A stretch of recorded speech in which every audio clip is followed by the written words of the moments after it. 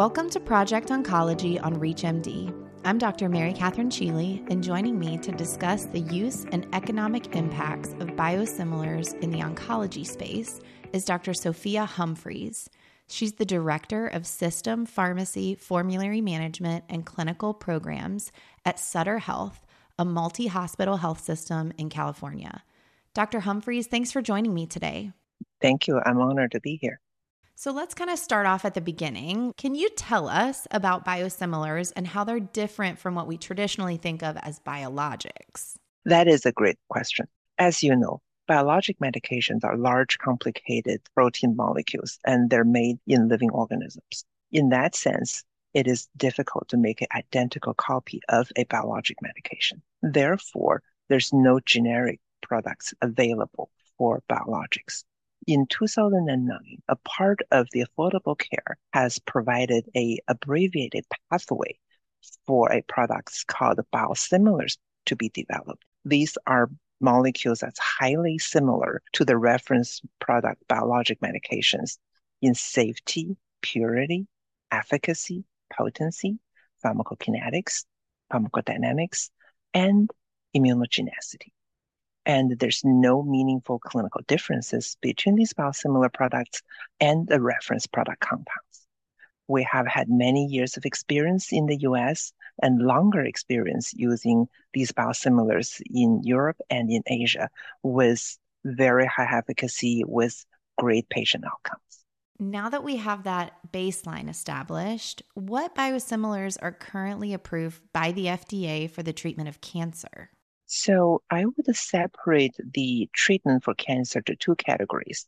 For curative, we have three molecules: Avastin, which is bevacizumab; Rituxan, which is rituximab; also Herceptin, which is trastuzumab. All three of them have multiple biosimilars in the US market. For supportive, we also have three: Neulasta, which is pegfilgrastim; Neupogen, which is filgrastim; Epogen, of course, is epoetin.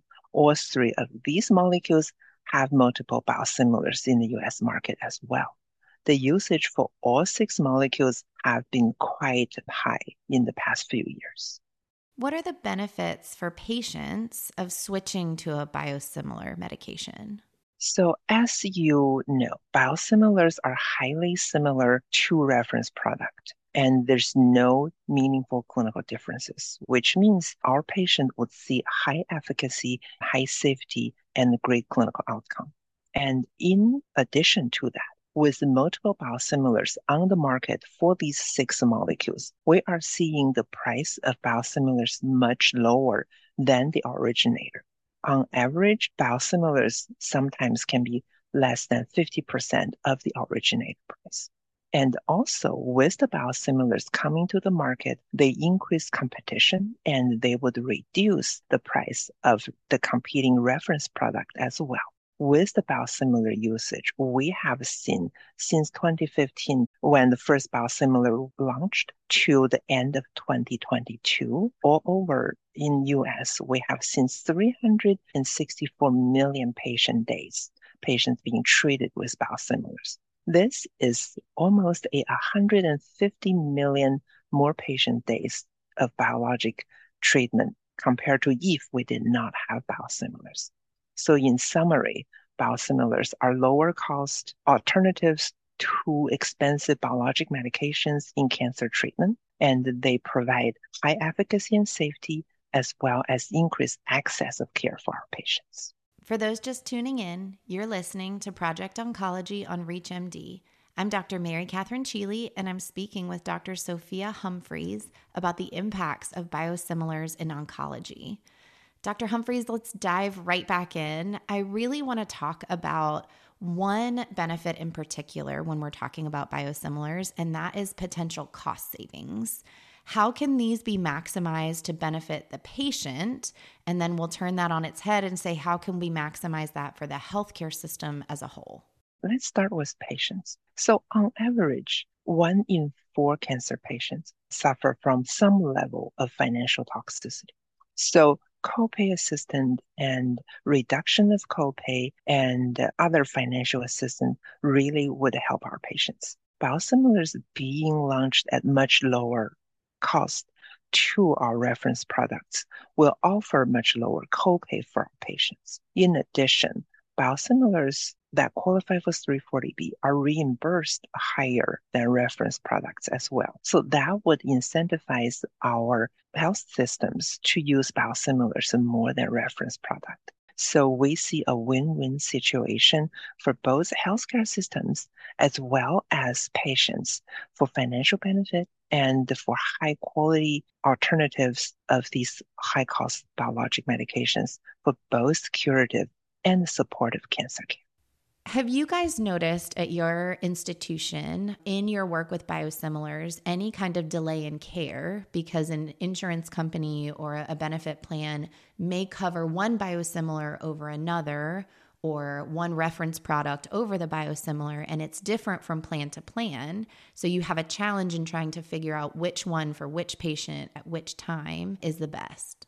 In the very beginning, we struggled with PA processes. However, with the biosimilars being on the market for quite some time, we have developed a streamlined process where we have a devoted system formulary management pharmacist who actually maps our top 9 payers within our footprint for our patients so that our financial investigation team knows which particular biosimilar, or if the patient payer still prefers the reference product, which product they will target for the PA processes.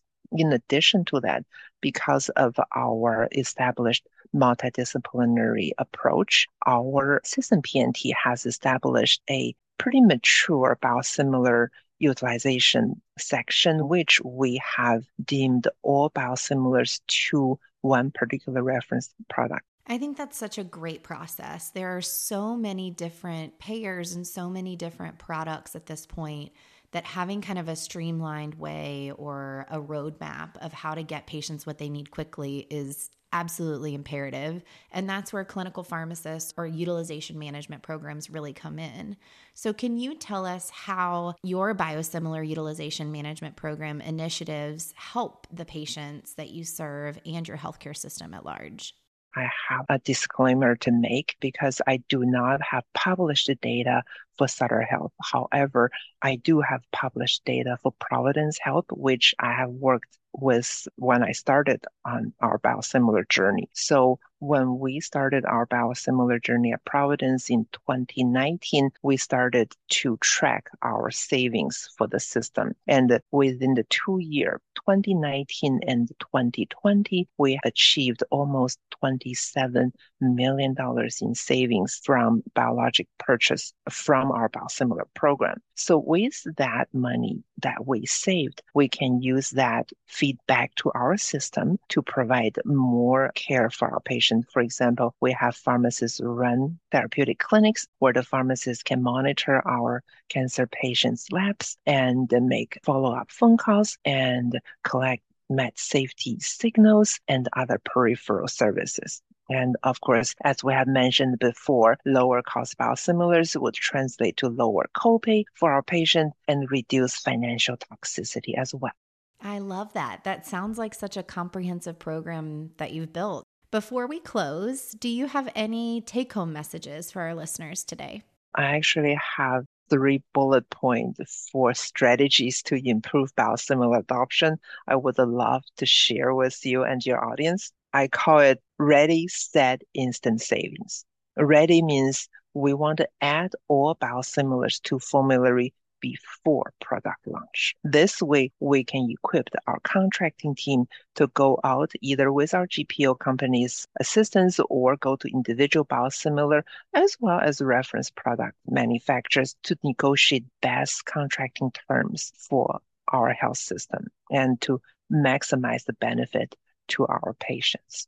Set means we want to set up our contracting and operations team for success before product launch and during the launch processes, which means we want our epic build to follow as soon as contracting team select the system preferred product. And we want to make sure that we work with our 340B program to assure accumulation is accurate and other considerations for operation teams.